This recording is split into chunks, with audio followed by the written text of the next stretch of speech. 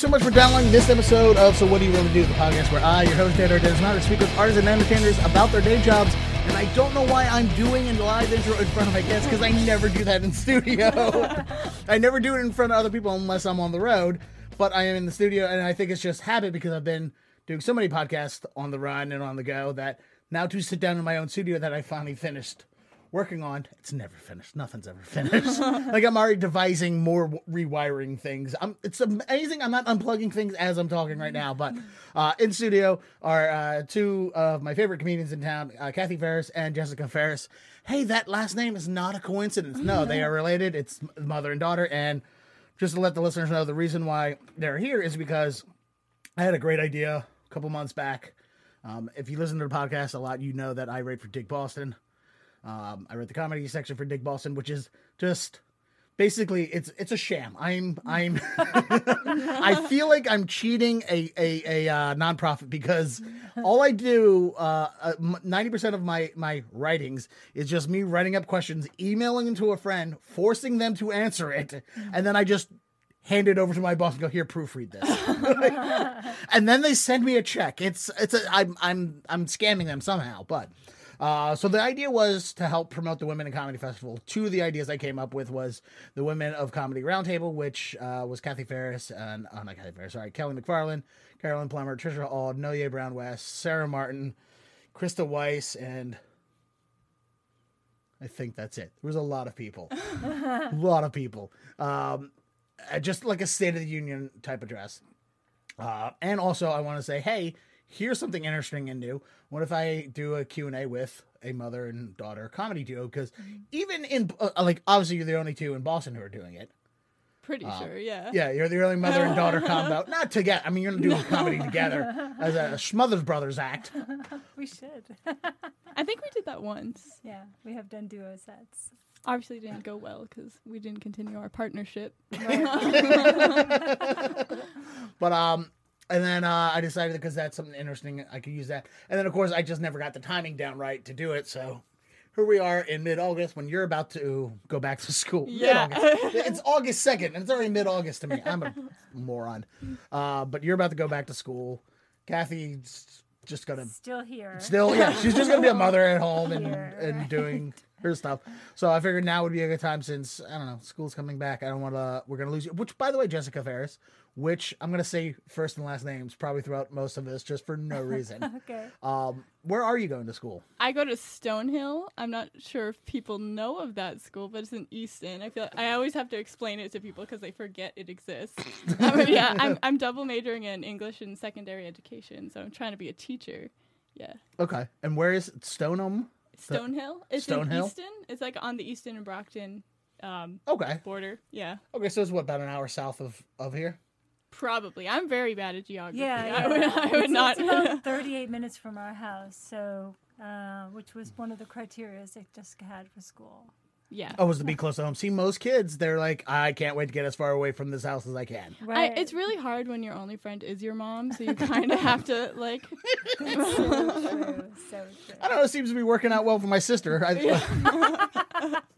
My sister and, my mother's only friend was her sister and her mother. Apparently she had other friends, but nobody ever saw them.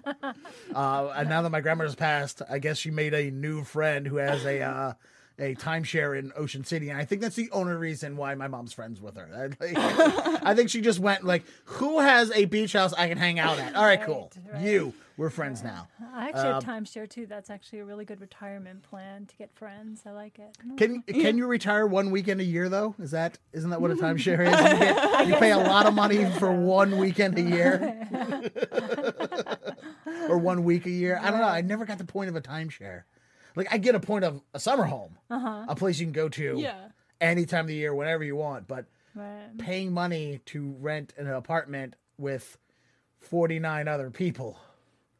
I know, but you just feel rich for the week or something like that. guess. You know what I mean? Okay. Powerful. I mean, hey, look, when I'm buying fizzy water instead of regular water. There you go. Yeah, I feel like a goddamn Rockefeller. So.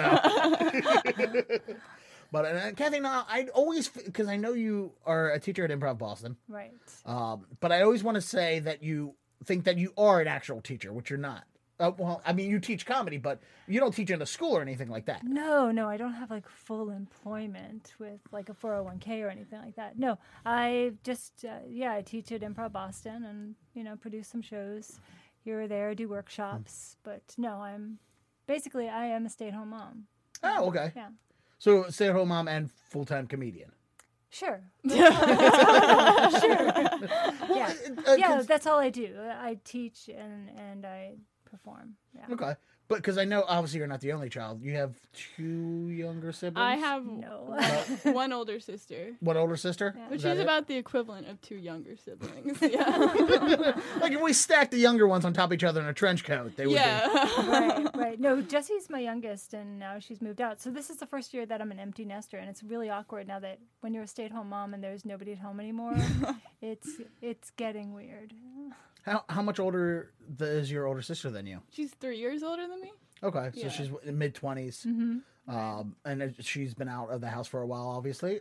Yeah, she's in Vermont. So she stayed there over she's the gone. summer. So yeah, she's gone.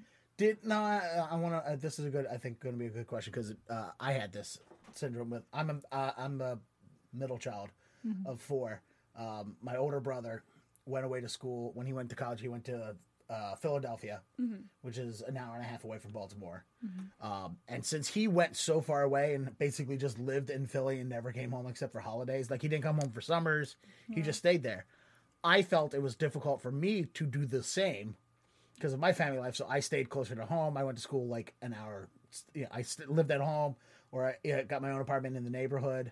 Like I didn't move more than 5 miles away. The first time I moved more than 8 miles away from my family is when I moved to Boston. So did that your sister went away to Vermont like that? Do you feel like that influenced you to stay closer to home? Yeah, I feel like now that I'm thinking about it, that actually makes a lot of sense. Yeah, I think so. Like, although I don't think I would have gone far anyways. I'm just not a travel type person, and I can't what is it called? Survive on my own. So, she has like the lifestyle of an 80-year-old. Like she's in a robe by like 4:30 in the afternoon. True story. I'm sorry to keep you out so late. Yeah, I went to the movies last night at 9:30, and I fell asleep during the movie. It's just too late for me. Well, in fairness, I fall asleep all the time, no matter what time of day, because I don't sleep at night. So, like today, I got yelled at by my boss because I literally was like in mid-click in front of my computer. It's not like I'm sneaking under the desk and hiding a dick nap. Yeah. I'm literally working just narcolepsy out. Nice. Yeah, like I'm in the middle of like typing words and just passing out. That takes some real gumption. Yeah. I respect that. I don't. I'm trying not to get fired from this job. Employee of the month. Like it's kind of a joke amongst all of us in the op center that I'm going to fall asleep twice a day in the afternoon and in the morning at least once. But today for this whole week we have somebody else. My boss is Phil Innan, who sits right behind me, and he just instead of just rolling with it, which why would a boss roll with that? He rings a bell behind me and goes, Dennis! He just dings like a hotel lobby bell that we have because I don't know why. But he would like ring that and I'm like, yes, no, I know, I'm not doing this on purpose, I swear. So yeah, don't feel bad about falling asleep at 9:30 at night at a movie. Right. Do you just not sleep at night then? I don't sleep. If I said I don't sleep well, that would imply that I sleep. I don't. Yeah, I don't sleep well. I don't. Even when I do actually get real sleep, it's usually 2-3 hours at most. Like I've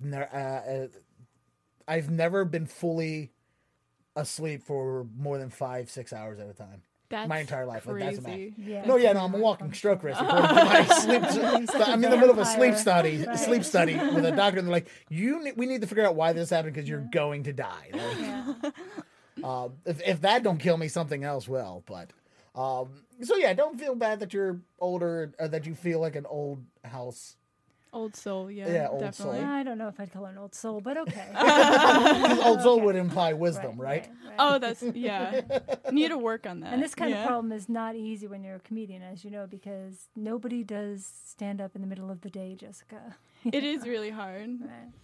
Yeah, well, I mean, you know, there here tales of colleges that will hire comedians to tell jokes in the middle of like a college cafeteria. Sure, but it's not like big demand. No, it's not. No, it's also like apparently torture to Right, try and talk right. to teenage kids who are living on Oh, their God. own for their first time, and Mm-hmm. now you're trying to relate to them by telling them jokes. That's the worst. I'm one of them, and I wouldn't want to perform stand up in front of me. Yeah. So, do your friends back at school know that that you do stand up? Yeah, like most of them do. I try my best not to bring it up anymore because I feel like every time I bring it up, people are like, "Okay, tell me 8 jokes right now and like prove yourself. I don't believe you." And I'm like, I don't have a quick wit, surprisingly, so that's not gonna happen. Let me get my notebook. Yeah. So, Kathy, how long have you been doing stand up? 7, 8 years? About 7 years, yeah. 7 years, yeah. and then what? 2, 3? Yeah, about kind that. Kind of something like that, because you're 19 now, I young. started. That's math. I started at 15. Yeah. So on and off since 15, she Yeah. started. Okay. Yeah. Were you inspired to do it because your mom was doing it? Yeah, definitely. I didn't even think it was like an option for me until I realized, well, she offered to be like, "Hey, you want to take a class?" And I was like, "Sure." Well, you didn't make her take your class with you. No, did you? No, it no. wasn't like that at all. In fact, we were driving to school one day, and she's like, "You know what? I think this might be a good thing for me," because she's, the typical like shy, introverted person. This looks like fun. By the time I picked her up from school, I'm like, "So you're going to Improv Boston tomorrow?" But at the time, I wasn't teaching at that time, so. Who was the instructor? Gary Peterson. Oh, Gary. Yeah, he's Great. awesome. Gary's great. And Gary's also a guy who like knows comedy well. Like I had just had Yeah. Dana J. Biden in here, and this is not a pejorative thing to say about Dana, but he's more of a workshop guy. Yeah. And that's his own words. Whereas Gary is like, all right, here's the root of a joke, and like he'll dig down and show you how each word and combination fits together Yeah. structurally to make a joke. Like he puts jokes together like I put Legos together. Yeah. Like, Yeah. it's Yeah, It's absolutely. funny. I actually took the class twice, and the second time I took it was with Dana, and it was super helpful to have like 2 different, like very different comedians, both super successful, but like having their input, I felt it was very beneficial, basically. Yeah. And then Kathy, since you got her into stand up, what was the thing that inspired you to get into it? Who was the person forcing you to go to IB? Well, I had taken a class when I first got married. I was 23. I got married really young. And I took a class, and I liked it. So you got married like 2-3 years ago? Yeah, exactly, Dennis. And I just never went back to it for like 19 and a half years. I said I was going to do it. And then my older daughter, wanted her to try out for this improv group and this play. And she's like, "I don't want to do it."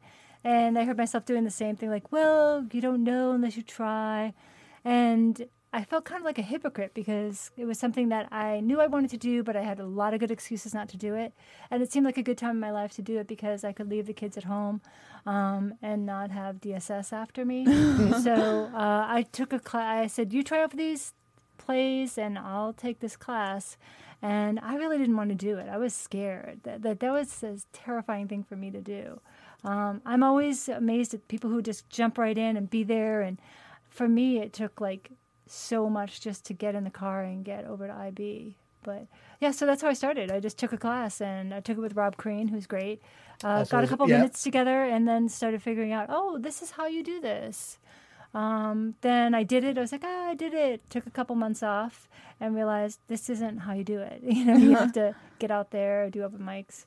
So then I went back, took a couple more classes consecutively just to get the discipline of getting out there, and just that's doing one it of ever the. since. That's one of the. I'm not the kind of guy who's against classes. I'm not for them. I think they're fine. Yeah. I would tell people it will never hurt. The only thing taking a class will do is hurt your bank account. That's it.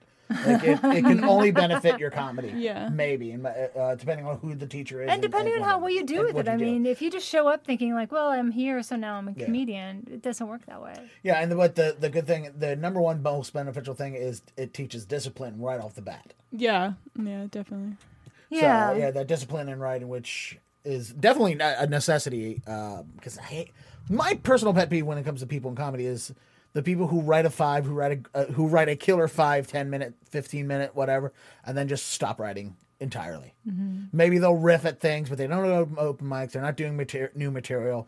They may do some jokes about something that happened to them recently and call that material, but for the most part, they're just lying on that set. They're coasting on that 5-10 minute set that they wrote, and I'm just like, come on, man! Like, don't you have dreams to do an hour? Like, don't you want a headline? And do you really want to keep getting 10-15 minute showcase sets around town? Oh, somebody gave you a 30-minute set and you did 10 minutes of material, 5 minutes of stuff that you wrote that day, and then 10 minutes of crowd work. No, come on.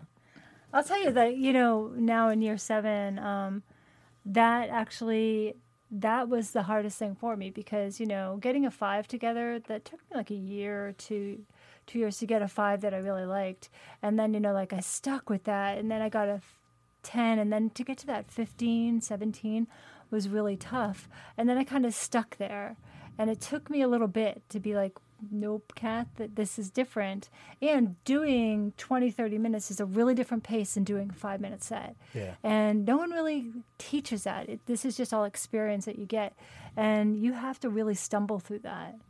It gets hard and awkward, and then you try to figure it out. But a lot of that is, for me, that was always my safety net, where it's like, well, I just go back to my 5 or 10 because I like that, and that, that feels safe.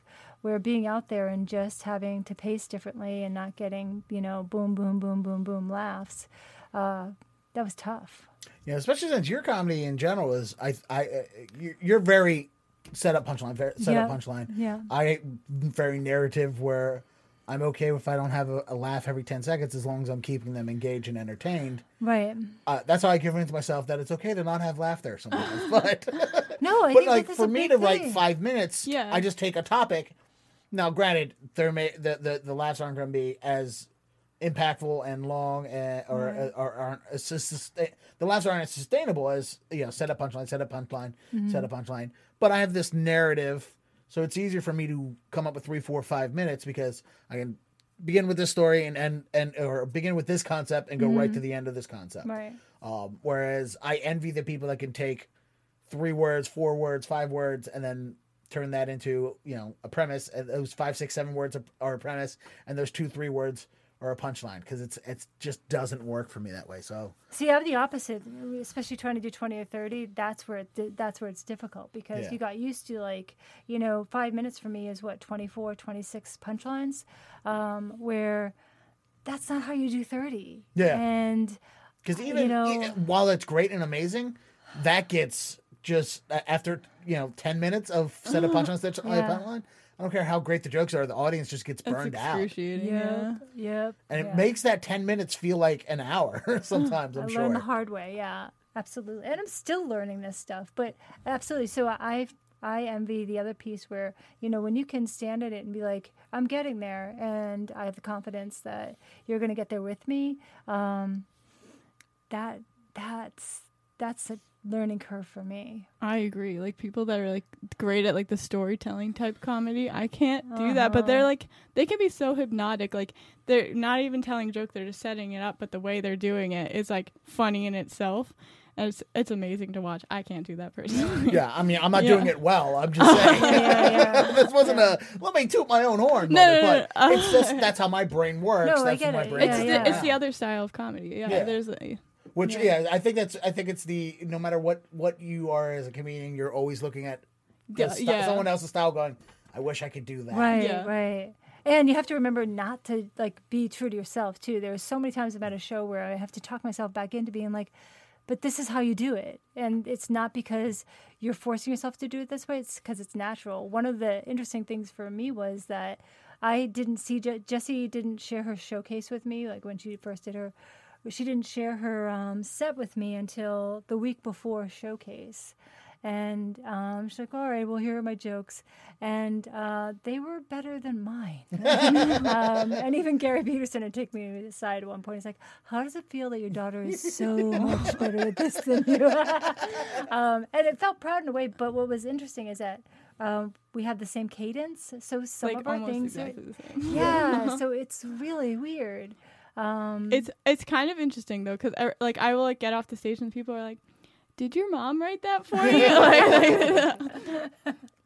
Yeah, I can see. Yeah. I haven't seen a lot of yours because you don't get to do that many shows. No, not as much. As school. And I don't show up to as many shows that I'm not. Well, most of the time when you're performing, it's with Boston Comedy Chicks, and I don't show up to a lot of their shows because nobody's going to put me on stage. What's the point being supported? No, but it's just timing factor. But I've seen enough stuff, and there is a similar cadence, but there's also a difference. Whereas like Kathy is, in my opinion, she's very monotone. Mm-hmm.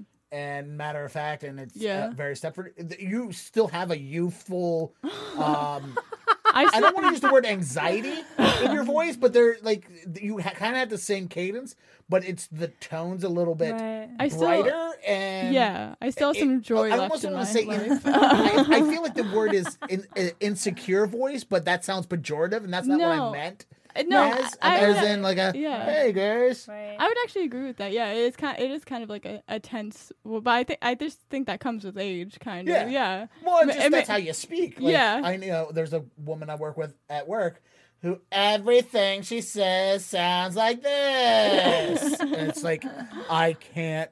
Like her laugh is so bad. It's like, do you know how annoying your laugh has to be for a comedian to hate your laugh? Yeah. So it's just, I think, in the tone of your voice, and even while your cadence and your rhythm is very similar to Kathy's. It's because you learned how to speak the way Kathy speaks. Yeah. See, I don't think I sound monotone at all. I feel like I'm super animated. Like this is like right now you are. I think on stage you're a little more. You're a little more into so. a little more, which I think there works. are times that I come off stage, I'm like, wow, that was super high energy for me. I love you monotone. I'm like, oh. Well, I know. Yeah, again, I don't mean it in a pejorative way. It's no. I hear it a lot, and it's just that I come off thinking like, wow, like that was a lot of energy. That's a lot of energy, Kath. You know what I mean? Go get a Gatorade. So monotone. So it's. Yeah, it's interesting because I don't hear it. Rolling back to when you were trying to get your first daughter into an improv class, do you feel like that was a little bit of you trying to live vicariously through her? I think it was a lot of me forcing her to do something. And and as a parent, I've always done this thing of like, if I'm going to ask you to do something, if I'm going to ask you to make your bed, I'm going to make my bed. Mm-hmm. So it was a little bit of that. In it. I mean, she didn't make the troupe. And no one was surprised by that. But it was more of just getting out there, just doing something. I think it was more of me talking to myself. Yeah, maybe projecting a little onto her. If we're going to get, into the therapy part of this. Which, by the way, I have to find this out. There's a Kathy Farris comedy therapist account out there somewhere. Is that you, or is that just a coincidence? That's me. That's Laura Severus's brainchild. Okay. That we actually have filmed several. So her web series, and we filmed several of them. Okay. And they're just there. She actually was talking to me about it about a week ago. So yeah, which was super fun to do. She's a really good writer. Her and Danica Jane. So we filmed those like 2 years ago. So yeah, because I was tagging that Twitter account for a long time, thinking it was you. Yeah. I was like, I guess this is a gimmick that Kathy gave up on. Yeah, I mean, it's a really great concept. Where she had approached me about this right when we just started getting to know each other. Where I'm going to bring in other comedians, and I'm going to write the script about you being their therapist. And I love the idea. Kind of like a Dr. Katz kind of thing. Kind of like a Dr. Katz kind of thing, right? And I love the idea, and it was super fun. And so I hope she brings it back, or, some of them are like right there. So I just don't know where they are in terms of her editing process. Mm-hmm. So, yeah. Okay. Yeah.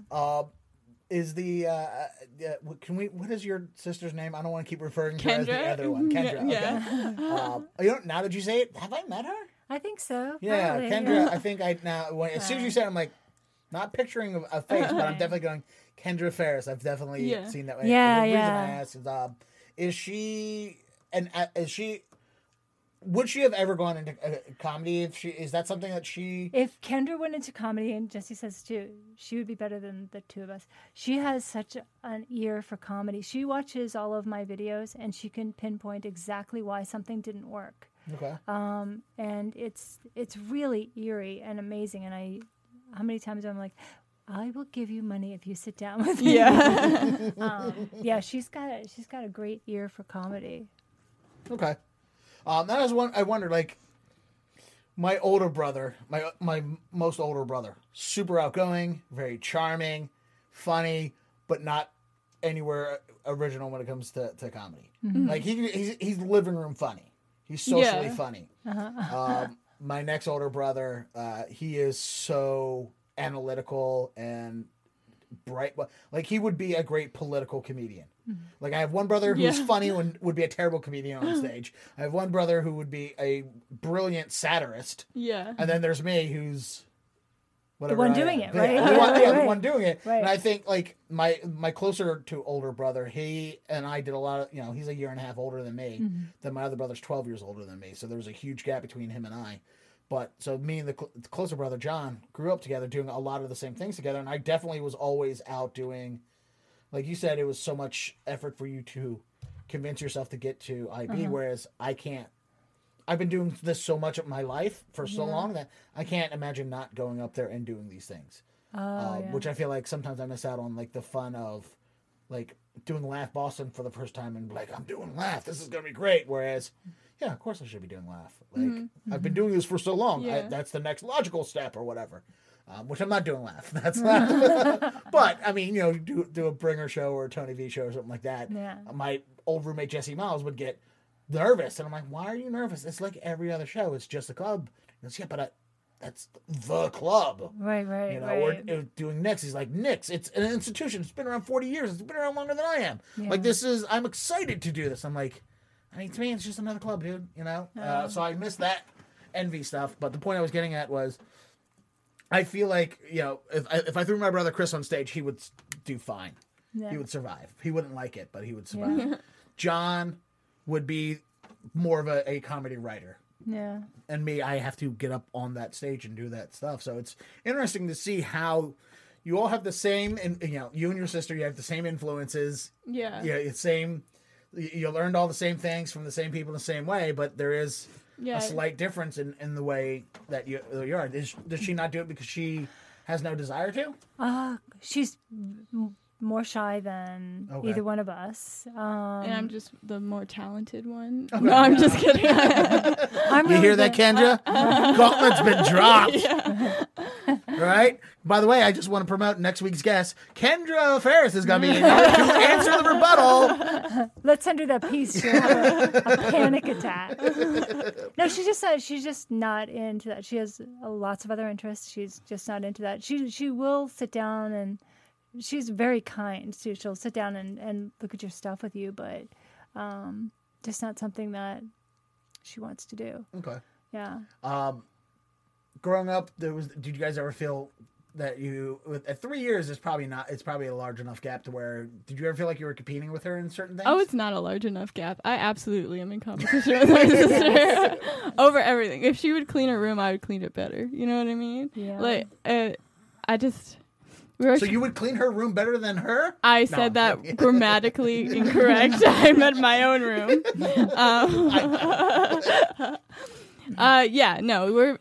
I think I'm very competitive with her. I think she doesn't care. She does not care. Yeah. Jesse's running her own race.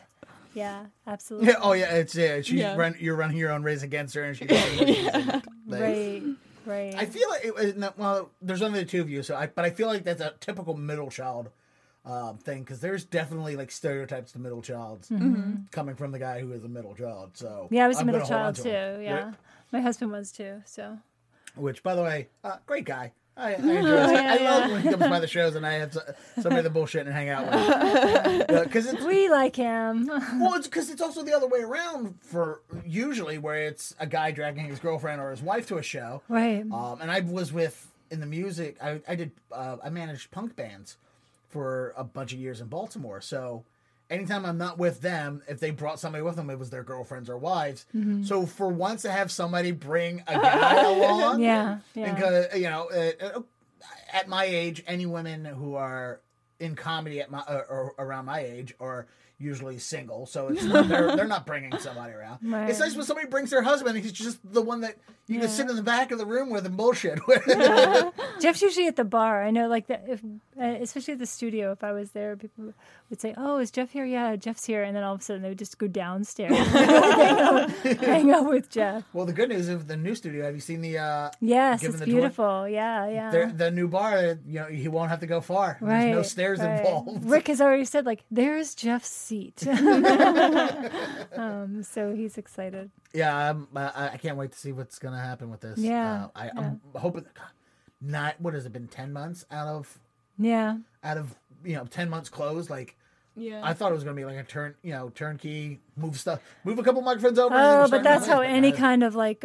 Have you ever remodeled a kitchen? Forget it. They say 4 months. It's not 4 months. Yeah, I just can't imagine being out of business for 9 months. Yeah, and it's not like that business brings in that much money to where you can coast, but. They got something. They're doing something right. Yeah. So I just hope that when it opens, he doesn't lose anybody, because I like performing amongst the comedy studio. Yeah. Genre. I've never been comic in residence. I'm never going to be, probably, but so I don't have that. I'm here for an entire month. A home feel to it. Yeah. I think I feel like that's kind of what's missing a little bit right now too, because I feel like I don't see anybody anymore. That everyone's kind of off doing their stuff. I know some of that is because there's a ton of shows, which is amazing in Boston. But we always had this home base, or you always knew, like, on a Wednesday you could go to the second floor and people would be there. So hopefully, like, we get back to some of that, where if you are just around, you know that there's going to be comics somewhere. Yeah, we lost a clubhouse. Yes, that's a great way of saying it. So hopefully that comes back. Especially with the second bar feel, like with the bar being its own, like they're gonna have their its own bar, which someday you'll be able to say that. Someday. What do you 20? 19. 19. Okay. 20 soon. 20 soon. So sooner or later you don't know what it's like to pull up to a bar stool, but so getting on that, let's move on to comic in residence, since I brought that up. What was your experience with comic in residence? Because I find it fascinating. Just the process of, for people listening who don't know what it is, comic in residence is syllabus. Exactly. The local club here, the comedy studio, would nominate 12 comedians every year as comic in residence, which means they do every single show for an entire month. And each person gets their own month. And you did it last year, right? 2 years ago. Yeah. Okay. Yeah, I got. By the way, I'm glad I remember that, because if I was like, "You did it," you're like, "No," I was like, "Oh fuck, I gotta edit this." Then we have this whole segment of like, "Why didn't I get it?" A new rant. Yeah, we could do an hour each on one. But no. Yeah. So for doing it 2 years ago, that was early in your career. Yeah. You barely had started doing comedy at that time, right? Yeah, I was very scarce on the scene. Yeah. What's it to be a stay-at-home mom having to go to the club every day, 25, 26 shows in a month? Yeah. To do it. What was that experience like? Yeah, because at that time the only day you had off was Monday, because you did the magic show on Tuesday.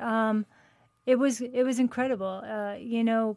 Getting into this, it was like, as I said, I fell into this class, and then getting this, and having to turn to my family and saying, okay, I really want this.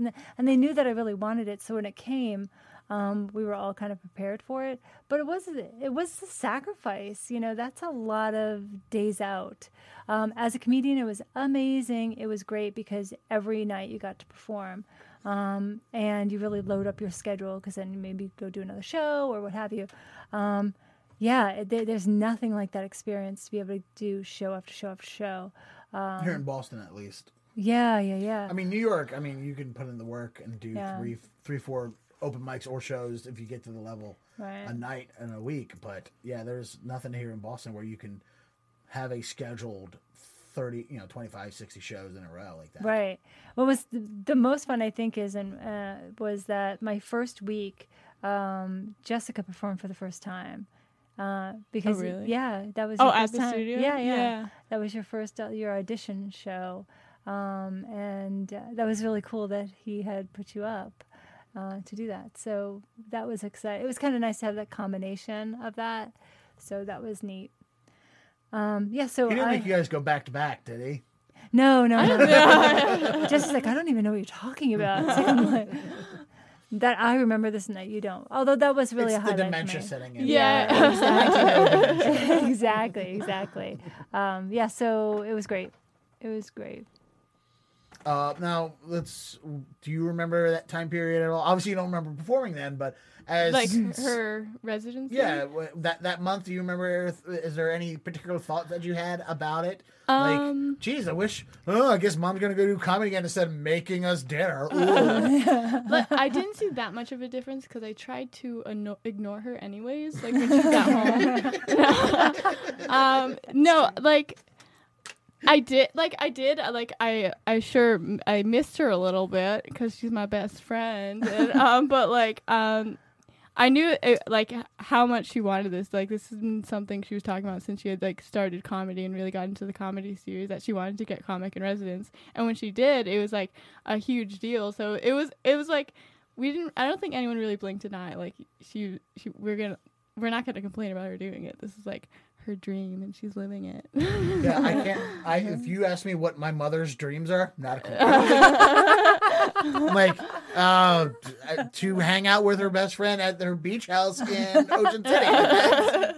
To cuddle up with her dog. I don't know. Like, my mom has no aspirations. What she doesn't remember is that they actually came a lot. Kendra and Jessica came a lot to the studio because Jessica was really, she was just getting her feet wet. She was just starting to get booked on shows and stuff. So she was really into it. And Chris Fleming happened to be had stopped by to do a set, and then he was doing a set the next night. And that night Jessica wasn't there, and she was kicking herself. So he's going to be there the next night. Yeah. So her and Kendra came because they're huge Chris Fleming fans, not Kathy Farris fans. But it was just neat to be able to share that experience with them. And I was surprised at how much they did come. And Jeff is really supportive of all of us. I mean, he's kind of funny himself. Like, he can really write a joke. We won't tell him that, but he can. We'll make sure he doesn't learn how to download a podcast. Exactly. All right, so obviously you guys have family. Outside of, I'm sure Jeff and Kendra have said this too, but family members that know that you're both doing stand-up comedy, how many of them have said to you, hey, you can use that in your little acts and skits? Who doesn't say that? Like any conversation we have, pretty much. Okay, because I'm wondering, has there ever been a time when somebody pitched one idea to Kathy, and then she was like, yeah, no, and then she tried to pitch the idea to you? Not she or he, but somebody in the family was like, hey, Kathy, this would be really funny if you did X, Y, and Z. And they're like, no, it won't be, Uncle Artie. And then he's like, all right, I'm going to go talk to your daughter so she can listen to reason. I think there might have been something that Jessica's boyfriend, Greg, tried to pitch to us. He does try to pitch us stuff. Oh, my God, all the time. Like, he's trying to rework my set, but... Right. English is his second language, so he really shouldn't be doing it. Well, that is the best mansplaining ever. Look at me. I don't know what accent he is, but I'm going to be whatever offensive accent I can be. Look, honey, I know that you do the funniest and things and all, but really you should do it like it is. I went from Russian to Italian in 3 words. I was going to say that. I'm trying to hit all the bases of offensiveness with that terrible accent. Yeah, he is a Russian. Was he? He doesn't really have an accent. He just tenuous grasp on the English language. Yeah, and he says everything in a commanding statement. Yeah, very. Yeah. But he'll say things to us, but he won't. He's not very enthusiastic, so he'll be like, what you guys might want to think about talking about is how some people use butter substitutes, and they don't realize it. And then we'll look at each other like, okay. You gonna take that one? I mean, he's Russian, so he's just happy that he's not getting government issued butter. Yeah, pretty Like, much. Look, I can try the. It's not. I can't believe it's not butter right now. Okay, I'm gonna stop with the accent. I'm so sorry, but all right. So I'm cutting out audiences left and right here. Family members who can't hear this. Well, you are. We're embracing them. See, Jessica's dating him, and we're fine with it. Luckily, my family. I can avoid those conversations, so I'm good with them, having them pitch me ideas. Occasionally, somebody will say something, and my mother will sometimes do that. I'm like, but all right, because my mother's never seen my comedy. No. Never? No, because I won't let her go. I will now that I'm on Zoloft and lithium. I can. Last time I was in town, I was taking enough meds. I'm like, yeah, Ma, you can come, whatever. And it's not because my material's dirty, because it's not. I do a lot of clean stuff. Right. I curse in front of my mom now. I'm 37 years old. I'm taller than her. I don't care. Right?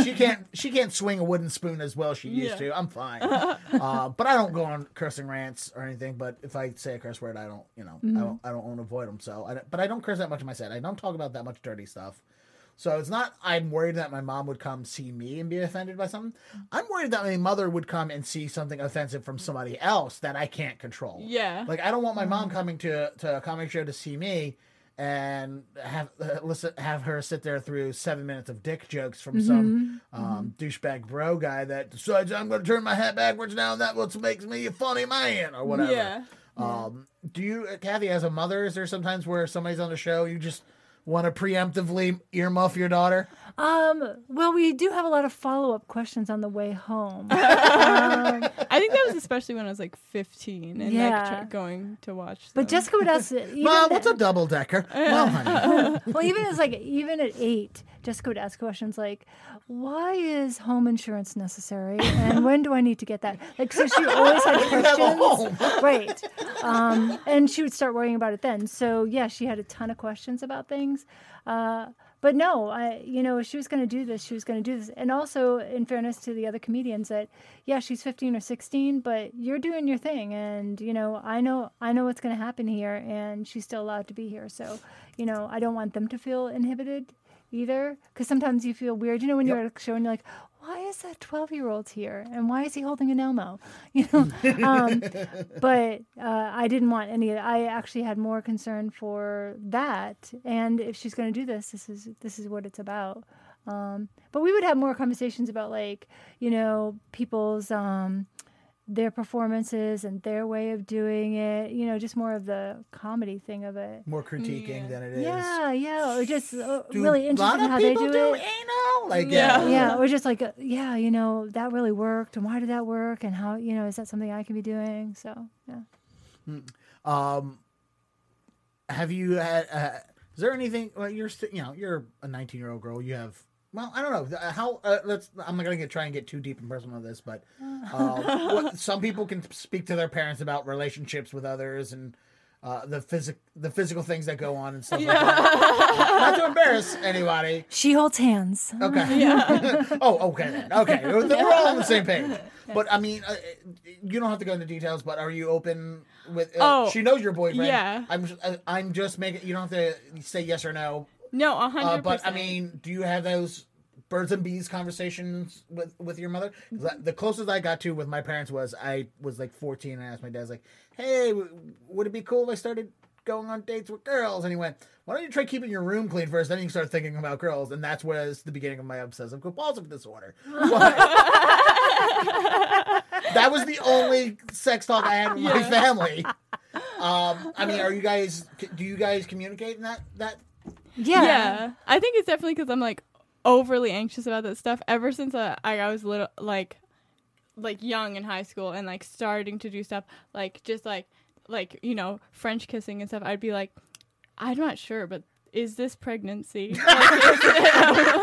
She looked everything up on ehow.com. Yeah, pretty much. Like the amount of questions. She's asking me about home insurance at like 8. You can't imagine the questions she's asking me at like 13 after health class.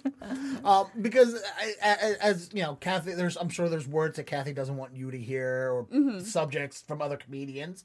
And the other way is they're like, eventually you're going to make a joke about some real or fake sexual encounter or some intimacy issues or whatever with a boyfriend or a guy or whatever, is there anything that you have done, or have you at least addressed the thought of, oh man, if I make a joke about some guy catcalling me, do I have to worry about my mom getting concerned for my well-being or whatever? You know, I think that's kind of like one of the things that I have to accept. There's a lot of advantages with having my mom in like being a stand-up comedian. Like she like taught me how to do this. Not a lot of people have this. Like, it was a much more like easy transition. But I felt like even when I was 16, I was like worried like, man, I'm going to say shit in this next joke. And I feel like I could hear her in the audience taking like a deep intake of breath. Like when I like, so I don't know, like we'll cross that bridge when we get there. My material itself isn't like too dirty, but I honestly, she like respects the craft of comedy so much that if it's funny, I don't think she like you wouldn't. Have I a would problem. not care, like, right? Yeah. If it's funny and if it's really something that's important to her. First of all, if it's funny, it's funny. Yeah. Yeah. Secondly, you know, I'm pretty clean, but that's only because I just tend to be clean. I don't purposely try to be clean. So if it wasn't clean, I'm good with that too, as long as it's funny. Yeah. Yeah, and then if it's authentic, you know, that doesn't mean it has to be the truth, but that it has something authentic about it. You're not just telling a Tinder joke just to tell a Tinder joke because you're 19 and you should be telling a Tinder joke. I will tell you I am so sick of Tinder jokes. There is the only one. There's one Tinder joke that I heard from an open micer who I've never seen ever again that I laughed at. And I'm like, damn it, I hate that you made me laugh at this one. And it's, the joke was essentially, I love going to restaurants and seeing who's on a Tinder date because you can easily tell when she's going through the menu like this. Swipe, swipe, swipe. Now bring me another menu. Yeah, it's not bad. That was like just the most original Tinder joke premise, and I'm like, good for you. Everything else was like, so here's an awkward date. Yeah. Like, okay, yeah, we've been down those roads, but because again, with my experience, my mom thinks she's funny. She's not. If I curse in a joke, I have that worry that if my mom sees it, goes, so do you really need to say? You don't know shit about Stevie Wonder. Can you just say you don't know Stevie Wonder? Can you say that? You say stuff. Same thing. Yeah. So that has been a thought in your head too. Where it's like, mom's gonna get mad if I say this curse word. I can feel like my heart rate consistently changing throughout my jokes, like depending on. I think that's more on you though than on anything. No, because she doesn't like swearing. In fact, she used to leave the room. With movies. Because I didn't start swearing until I was like later, and I think like when used appropriately, like they can really like they can umph up a joke. Like people that say too much, it's like a problem. There's a balance with curse words that I'm not opposed to. There's a point where it's like, all right, you're cursing for the sake of cursing. Like for me, it can be a nervous tick for some people. They just if the certain words just fit better. Because of consonants, like Dave Radigan. Last week I did a show up in Portsmouth, and Dave Radigan was there, and he pulled me aside afterwards, and it's a joke about my haircut, how it's the haircut. It's a joke that I do a lot about how I look like a racist because I don't have hair. And I said one of the punchlines is I look like Breitbart stock photos, and he pointed me goes like Breitbart stock photos, like that's a great line right there. It's like, but have you ever thought about using it? It makes me look like a Breitbart commentator headshot. And I'm like, I like where you're going, but I like the emphasis of stock photo. Like those pounds, those hard consonants just will jolt into you better than saying commentator headshot. Right. And also I have a hard time saying Breitbart stock photos. Like it has a tongue twister for me. So I have to just be very specific on how I say it. Otherwise it'll just come out. So if I change it, and I was like, if I change it up now, I'll try it. But if I change it up now, I know it's going to fuck me up. Because I've trained my mouth to pause and get ready to say Breitbart stock photos. Right. But yeah, you're right. I think with cursing, there's certain syllables and consonants that just work better.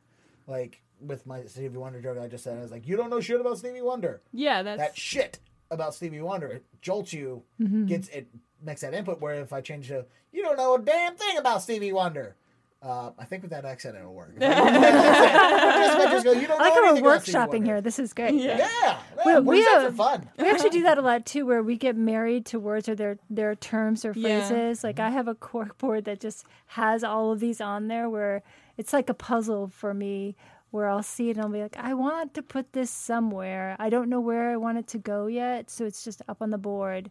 And then when I'm doing something else, I'll look at the board and be like, can I use that somewhere? Because I love those words together. I remember we were having you had just done a show, last week, and we were in the car driving home, and we were trying to talk you out of using the word lanyard, but you're just like, you love the word lanyard. Yeah. Lanyard. It has a nice curve to it. I get it. It's a quirky term. I understand. It will take me months to figure it out. It already has. It's taken me 4 months, and it's still not there yet. But yeah.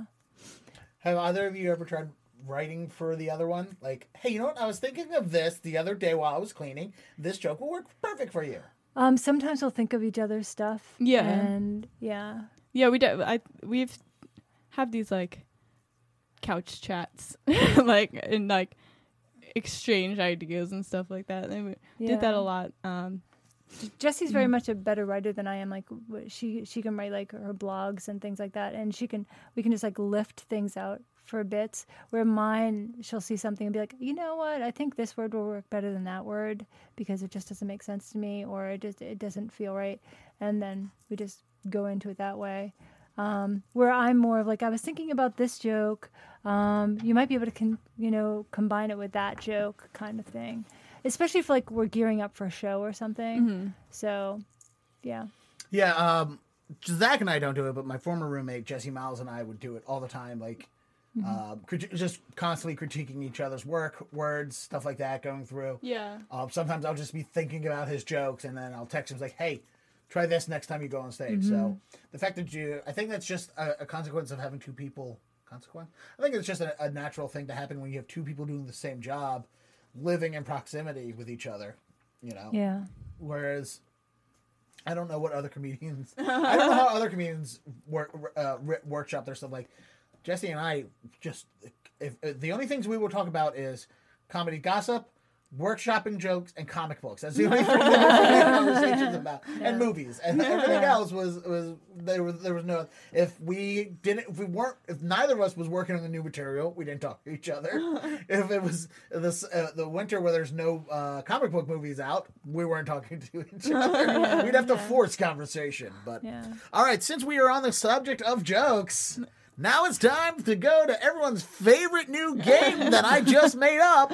Finish your family member's joke. I'll come up with a better name for that. All right, so this is what it is. I had you each write down 2 or 3 of your own jokes. Mm-hmm. The premise of the joke, I'm going to read the premise of the joke to the other person and see if they can finish the joke. Scoring does not matter, but you want to do better than the other one. I'm super nervous because I honestly am too. I don't think I know. Tell you what. This is how much I don't listen to you. Okay, let's go. I was going to flip a coin, but I don't have a coin, so we'll go with, this is Jessica's jokes. Now, this is going to be great. I want to see... I'm gonna do these in different orders just in case there was a purpose intent. Okay, I know I might not get word for word. Okay, go ahead. I really like anime. Which is just another way of saying I'm lonely. That is correct. That is correct. Ding, ding, ding, ding. All right, Kathy, you're on the board with 1. All right, Jessica, for you, the best part of being a mom is throwing away the art. Is that the refrigerator joke? Yep. Okay, can you give me the full joke? I just want to hear it. That's the full joke. Oh, is it? Is there something before this part of the joke? Nope. No, the best part of being a mom is throwing away the art. Okay, because I know that's what, you have these, set up punchlines that are so ingrainedly personal, which I think is when you're writing set up punchlines, that's the hardest ones to write because they become relatable. Whereas I can talk about relatable things, I can't do it in a setup and a punch. I just have to yammer for about 4 minutes. Okay. Kathy, for you. I'm scared. Ron Weasley. That's not exactly the setup. That's just the premise. If I say I get this whole thing right. Okay. People say I look like Ron Weasley, but with bigger boobs. That's not and even less- close. Who got more? Wait. Bonus points. Who got more uncomfortable when Kathy was saying boobs? Kathy or her daughter? I was pretty uncomfortable. What is it then? It's I'm not really an expert on anything except maybe puberty. I went from looking like Ron Weasley to looking like Weasley with hairier legs and slightly bigger boobs. Okay, see, kind Okay. of. Close, Yeah, context. She was there. Yeah. She was in the neighborhood. Somewhere, But yeah. we're unfortunately not going to give you those points, and you lose 50 points. Okay. Kathy, you're now at negative 49. Jessica, for you. I was kicked out of the Girl Scouts of America. Oh God. That's like it's like This is my new favorite joke. it's. Do you know how hard it is to get kicked out of like America's biggest like I forget. Oh, that's my first draft of that, right? Do you know? Oh, how hard it I- is? Different versions. Yeah, I love yeah. this. Oh, I This thought. is she knows version 1. Yeah, I thought it was Yeah, like. yeah. Do you know that's how hard it is right. to get kicked out of America's biggest pyramid scheme? I Right, thought that was. right. Do you know how hard it is to get kicked out of a multi-million-dollar pyramid Yeah. scheme? But no. What is it? When I was 11 years old, I was kicked out of the Girl Scouts of America Oh wait, I think I do know. because it. my troop leader Yeah. hated me. Finish the joke. Okay, I don't know the name though. Mrs. Sullivan. Okay.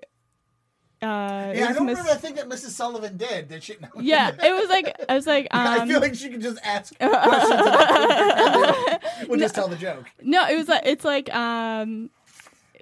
Mrs. Sullivan had just gone through a messy divorce, and I reminded her a lot of Mr. Sullivan or Yeah, something like yeah. that. Something. My parents would always say, Kathleen, Mrs. Sullivan doesn't hate you.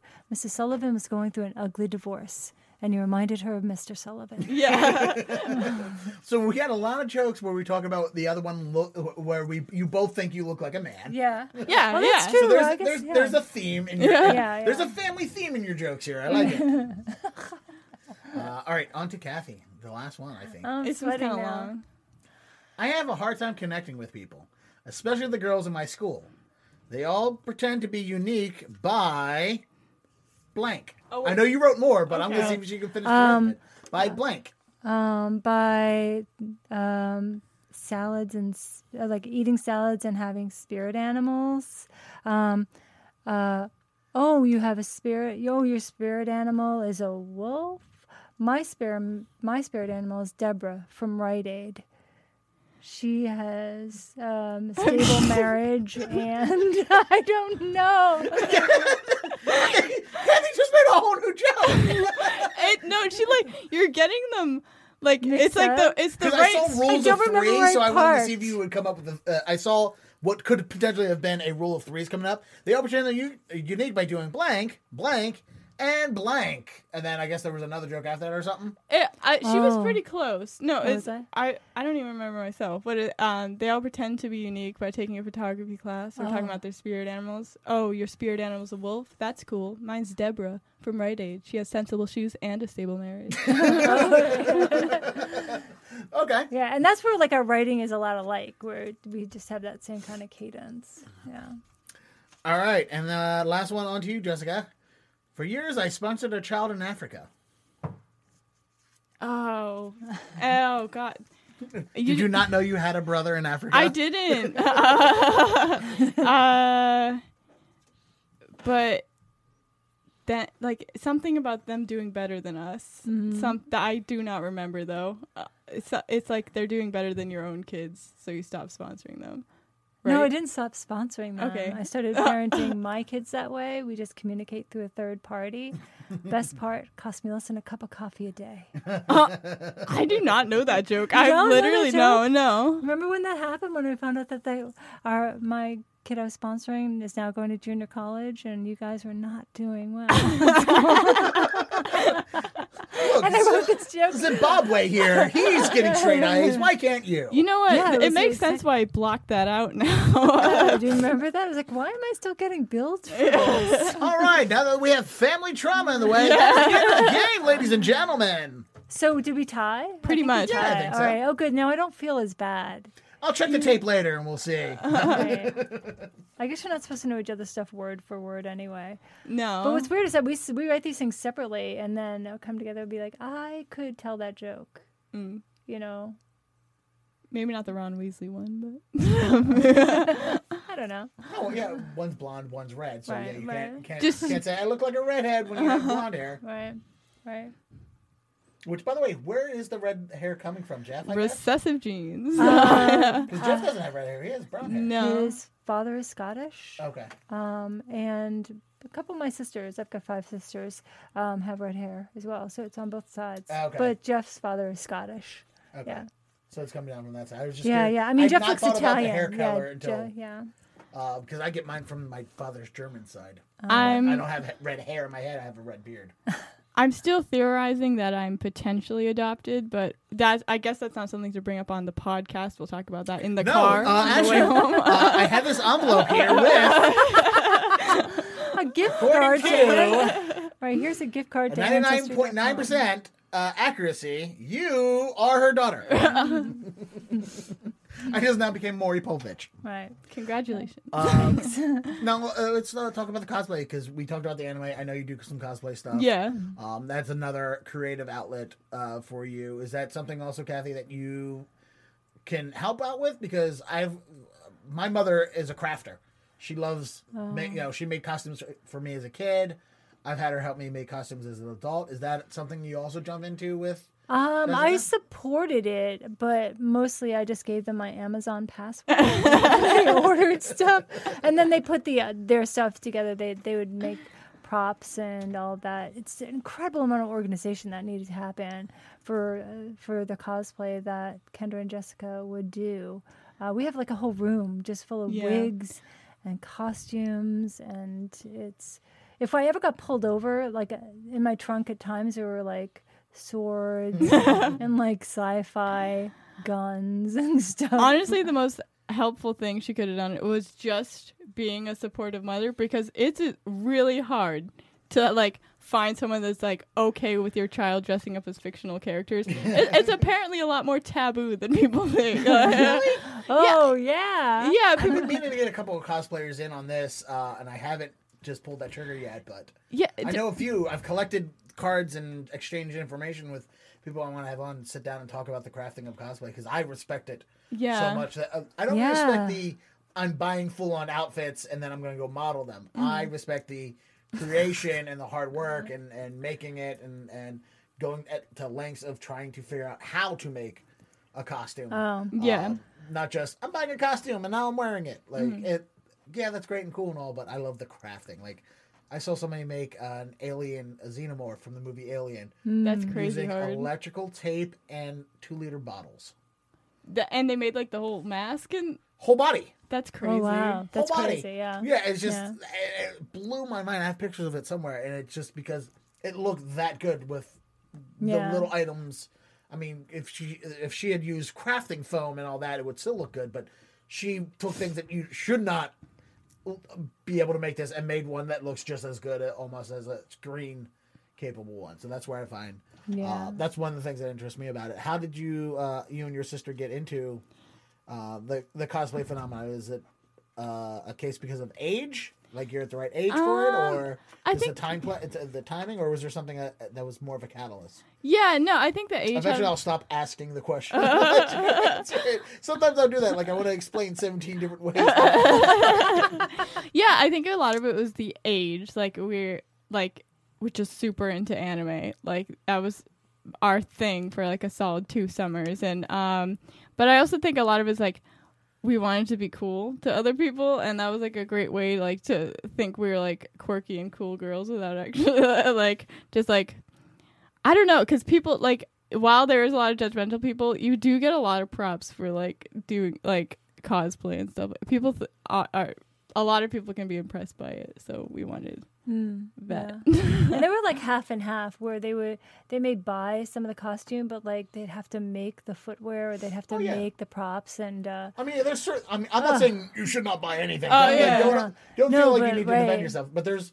people who just buy complete and total outfits. Yeah. I think there's an art to also finding Yeah. piece by piece, like the right gloves. You know, like, oh, Captain America Right. wears red gloves, but he doesn't wear this kind of red glove. There's a Right. Or like you can an only art to get finding this, it. so it's like I have to get. I went to the thrift store. I got these white boots, but now I'm gonna have to paint half of them Yeah. in like a. It's I use a lot of I know my most recent one. A lot of it is hot glue and a lot of it's Mod Podge. Like so, yeah, you know. But I find it therapeutic, you know. Yeah. We're gonna do one more game thing now that we're on the subject. no. I'm gonna give Kathy a pen. okay. I want Kathy there to write down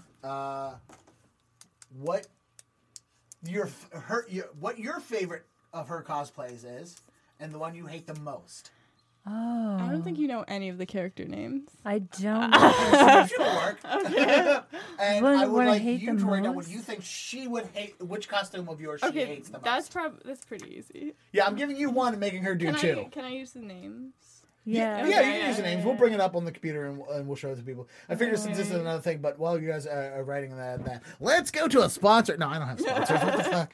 Like, I love how Justin P. Drew's his podcast is sponsored by Cohasset Insurance, which is just Craig Martin's company. Like, I don't know if Craig's actually giving him anything for it, but I love that he just like on my podcast, Drew Romance, sponsored by Cohasset Insurance. So yeah, when you with the cosplay, where is there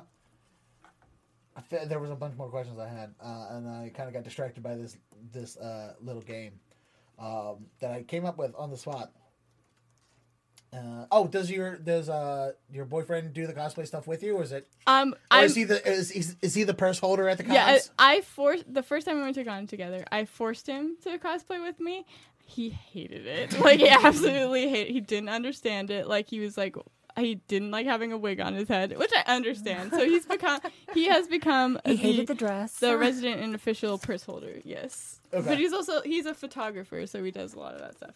Does he do? Oh, no, that's a perfect marriage. Yeah. So he can take the pictures for you and put it out, because that's also one of the.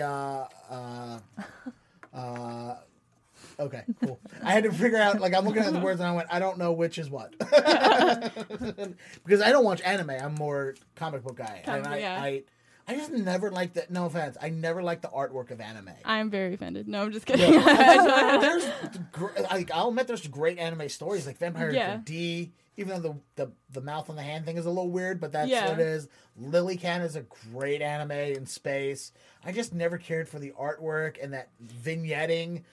The vignetting on the edges of the screen always It's an me. acquired taste, because some people just like don't get it, and I can totally see why, because it's different, like, and the tactics they use, like, and the way they film it and draw it, it's not like normal TV, but I love it. I'm obsessed with it. All right, so here we go. We're gonna go with I guess I really did not think this bit through, but we'll figure out how I'm going to announce this one. Okay, so, Kathy, we have... Whose handwriting is what? Mine says favorite and worst. Oh, favorite is... Okay.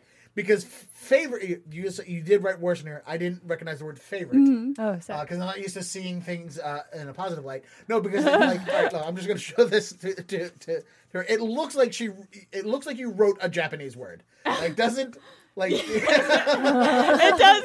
like you kind of It does. there's like a little pen ink there. It looks like the pronunciation for the word for Jorik. And it could be Norse god for all I know. So I started okay, doodling. Jessica, Yes.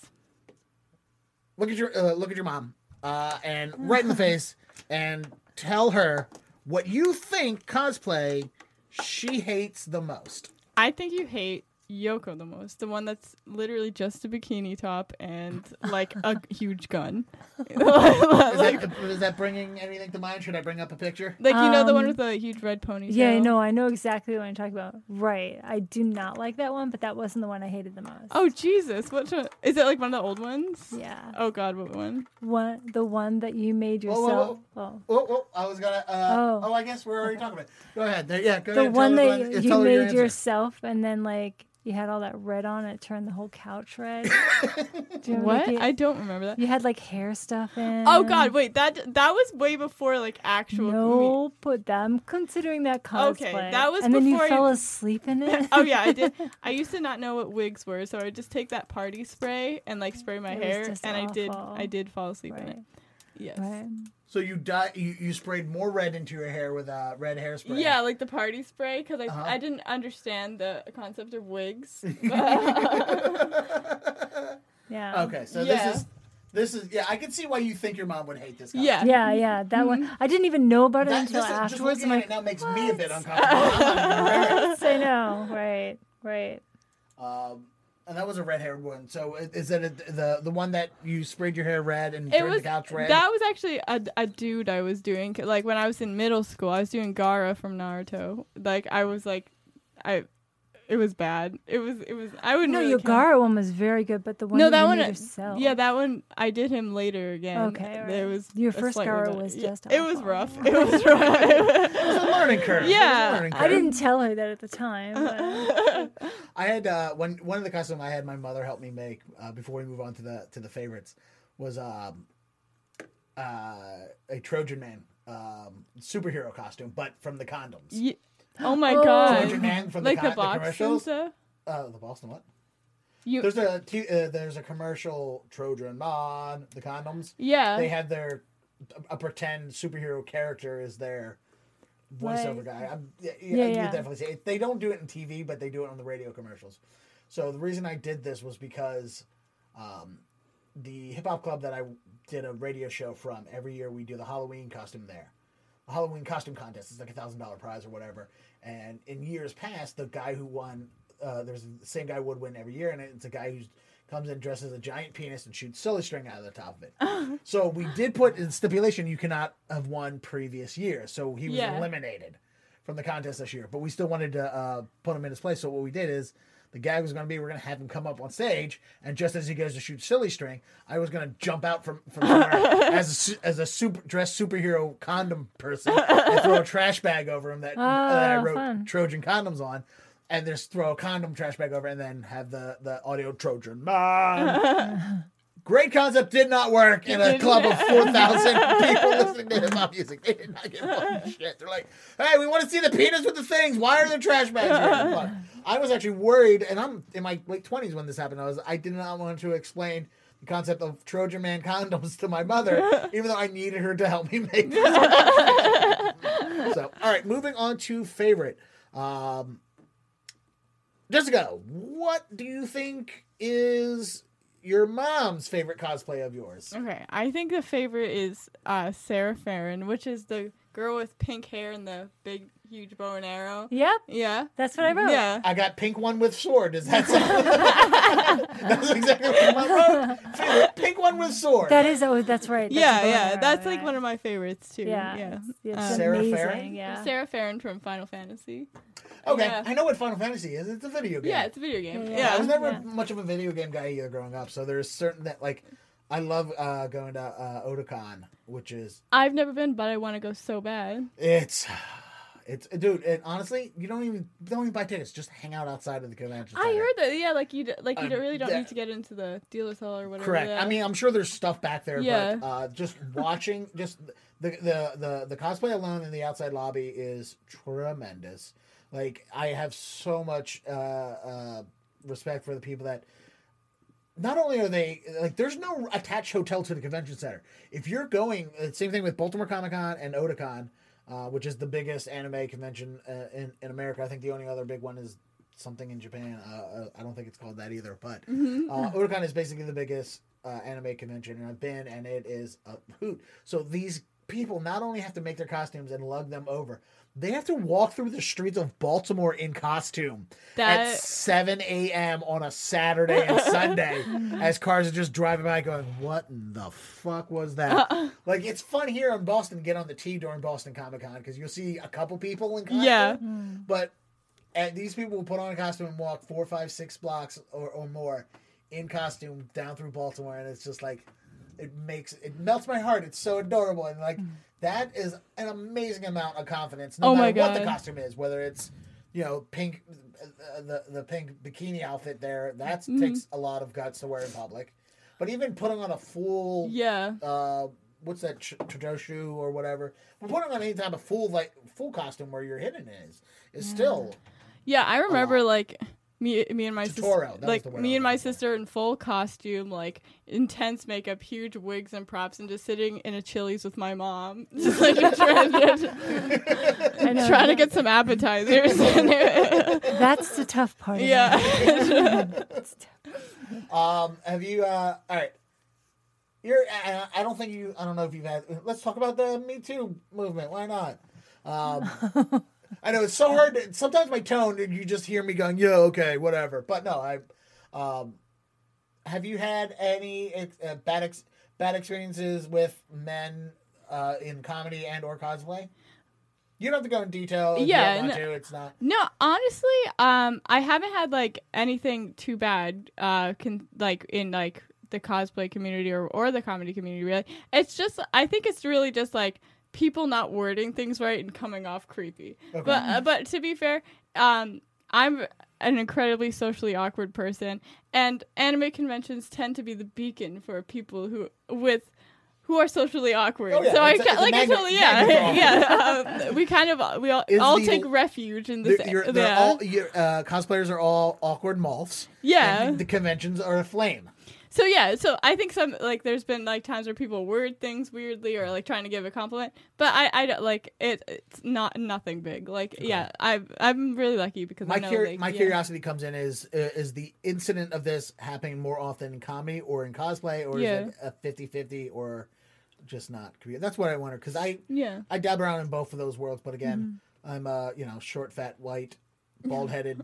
Dude, nobody says anything weird and uncomfortable to me because also if somebody says something uncomfortable to me, I can punch them in the jaw. I come from that world where I can do that. Yeah, for women it's different. Like, I had if you read the interview or if you listened to the podcast with Kelly McFarlane where she was talking about getting some guy at a show just got up and just was walking at her and saying sexual things and was like, I'm gonna take you out back. And I was like, I never have to have that. At no point in my life am I ever going to have that fear of that happening. Yeah. Because if a heckler gets up and starts getting inappropriate, I can and will and have smash him in the face with a mic stand or something. That's a fear. Even in the cosplay, like walking around in public with a bunch of people in a bikini costume. I can only imagine the terrible things that certain people are going to say or do or whatever. And I'm glad that you don't have that experience where it seems like that. But it's definitely an issue. I haven't personally experienced it, but I've heard these people's accounts and stuff, and it's terrifying. Really, it's sad because both comedy and cosplay, but it's supposed to be fun, What's your major concern when she goes to a convention or anything like that, Kathy? Is it do you worry as a mother? Do you worry about those things, or do you just look, I can't sit at home and dwell on this, or it'll drive me crazy, or just Jessica's tough, she can handle herself. Well, yeah, no, I don't really worry. One, because she's always with somebody else. Okay. So if she's not with Greg, she's with Kendra, so she's not alone.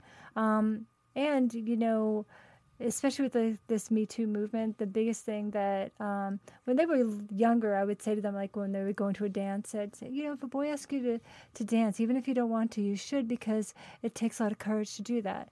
Now, I wouldn't say that. Now, I'd be like, if you feel uncomfortable, fuck politeness. Mm-hmm. Just get out of there. Yeah. It's just a different tone.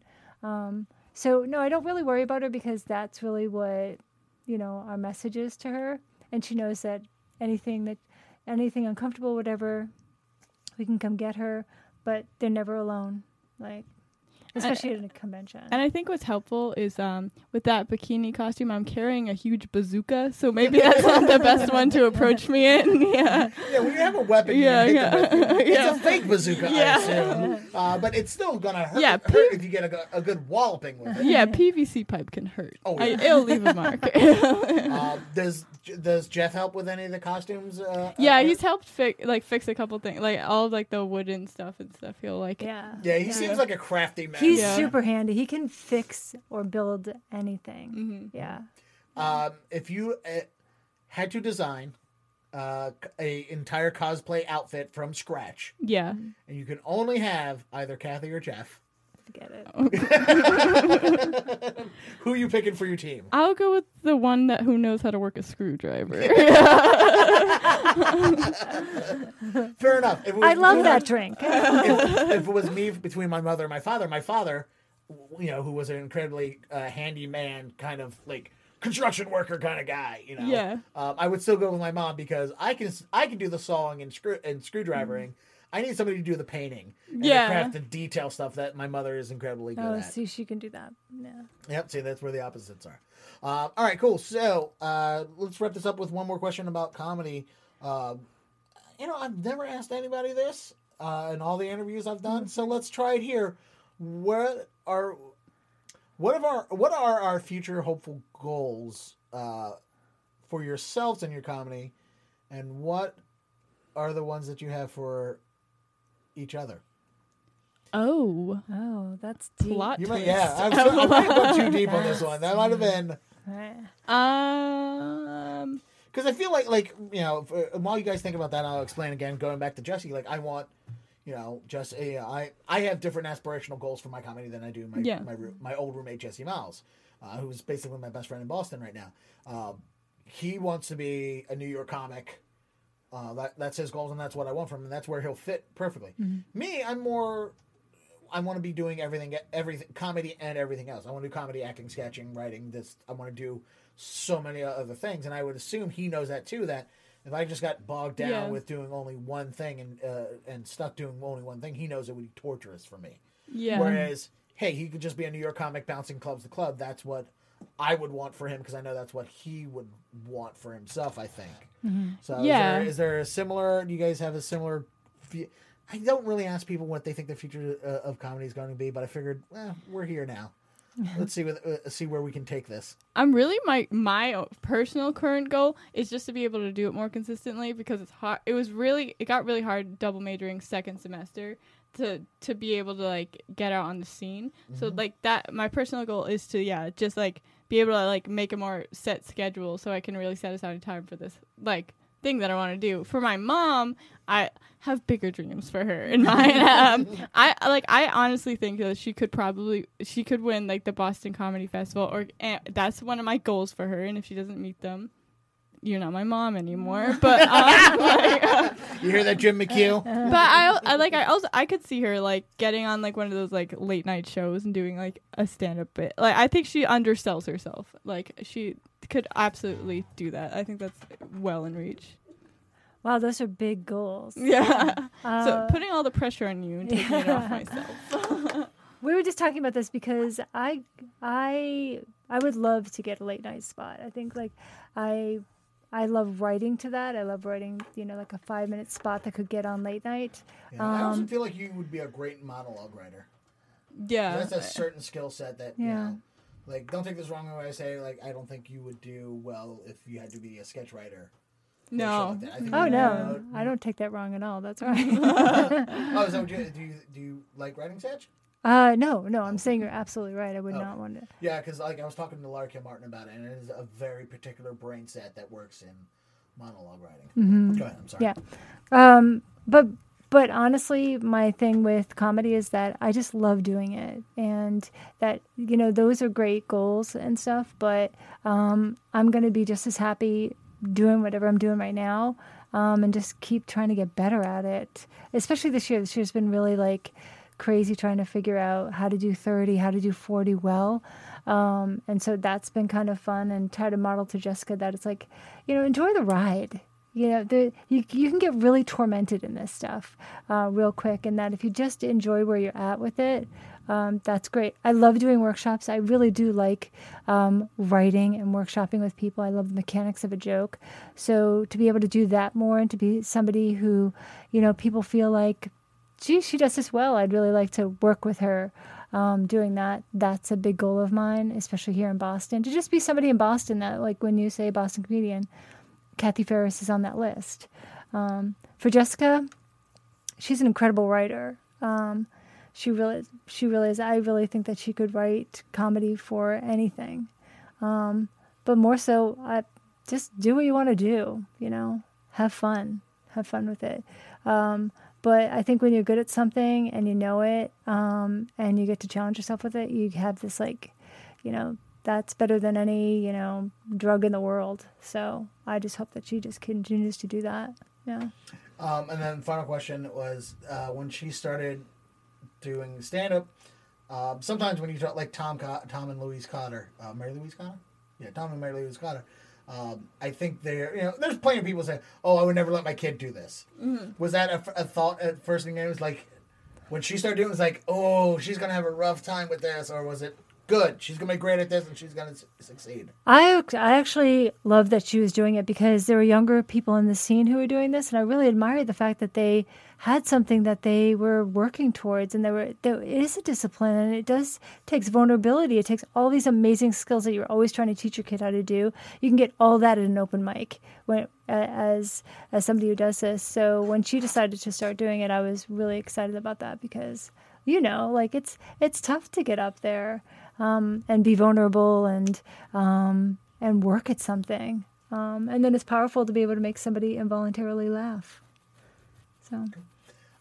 And if people who are listening to this podcast don't already know who you guys are, Kathy, is there somewhere people can find comedy stuff about you? Sure. Or? Yeah. I have Kathy Farris at kathyfarris.com. F-A-R-R. No, well, we gotta spell this because it's Farris with an A. You have why am I spelling Farris? We should be spelling Kathy, which is the interesting spelling of Kathe. Right. And that's the way that was your parents doing? No. I changed that when I was 16. I was working with this really incredibly hot guy at a rec center, and he just one day suggested, you should probably maybe start spelling your name with an E. And I'm like, okay. You legally had it changed? Yeah, I just started it. No, it's not legally. It's just that's how I spell my name. And since 16, I've always spelled my name like that. And I liked it. It made sense. Like it's spelled Kathy, like an E. Is it Kathe on your driver's license? No, it's Kathleen. Oh, okay. Yeah. Okay. Yeah. All right. Okay then. All right. Oh, I got worried there for a second. I know. Why are you worried? He's really hot. Because I've heard, obviously, people have pronounced it wrong. Plenty of people call it Kate. The best thing about that is that I always know when it's a telemarketer because they don't know how to they don't know how to pronounce my name. So, because I know somebody got really upset. I can't remember who it was. Somebody had said it wrong. Heard you correct them as they came off, introduced you, and they're like, "Oh God, I'm so sorry. I was looking at the paper. I didn't know. Was there supposed to be a Y?" And I was like, "No. She spells it like that. Kathe." That does not bother me at all. It does not I think offend me. Just more worried that some people get upset at themselves when they say somebody's name. Oh yeah. No. I think that's what it was. Is they felt bad that they thought they said it wrong because it was spelled wrong or whatever on the page. Oh, got it. Yeah. No. I know that it's weird, so I don't ever care about that. Yeah, I tell people when they ask how to pronounce my name, like, this is how you pronounce it. If you get it wrong, I am not going to correct you. No one's going to know the difference. Don't get don't get so apprehensive and concerned about it. If you go out there and say anybody else's name, I'm still walking out on stage. It's fine. Yeah. I love that. There's plenty of times where I've walked out to somebody else's name because they didn't show up and no one told the host. So, KATHEFARRIS. Right. .com. Yep. And then all right, here's where it got weird for me in the beginning of this. When you started on the comedy scene, I wasn't sure if, same name, could be a coincidence, but I had trouble finding you on social media because you were under 18, and I think Facebook is very weary about when I put in Jessica Farris, and they're like, all right, you 35-year-old guy. Oh, filters work. So I think Zuckerberg just took one look at my profile and went, yeah, you're not allowed anywhere near her profile.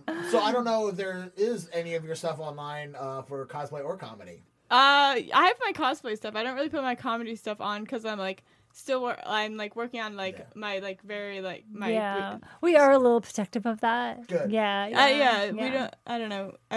People gotta come to see that. right. Like on your Facebook page. So if she's in a show. I usually promote it on my Facebook or my Instagram. That's the only place that is a parent, I've kind of stepped in and said, nope, I'll promote it too on mine, like we'll do what you need to do, because when you're on a show, you should promote a show. But not right now. You don't want the wrong people showing up to show. Yep. I get it. Yeah, especially with, she who shall not be named and her wild rants.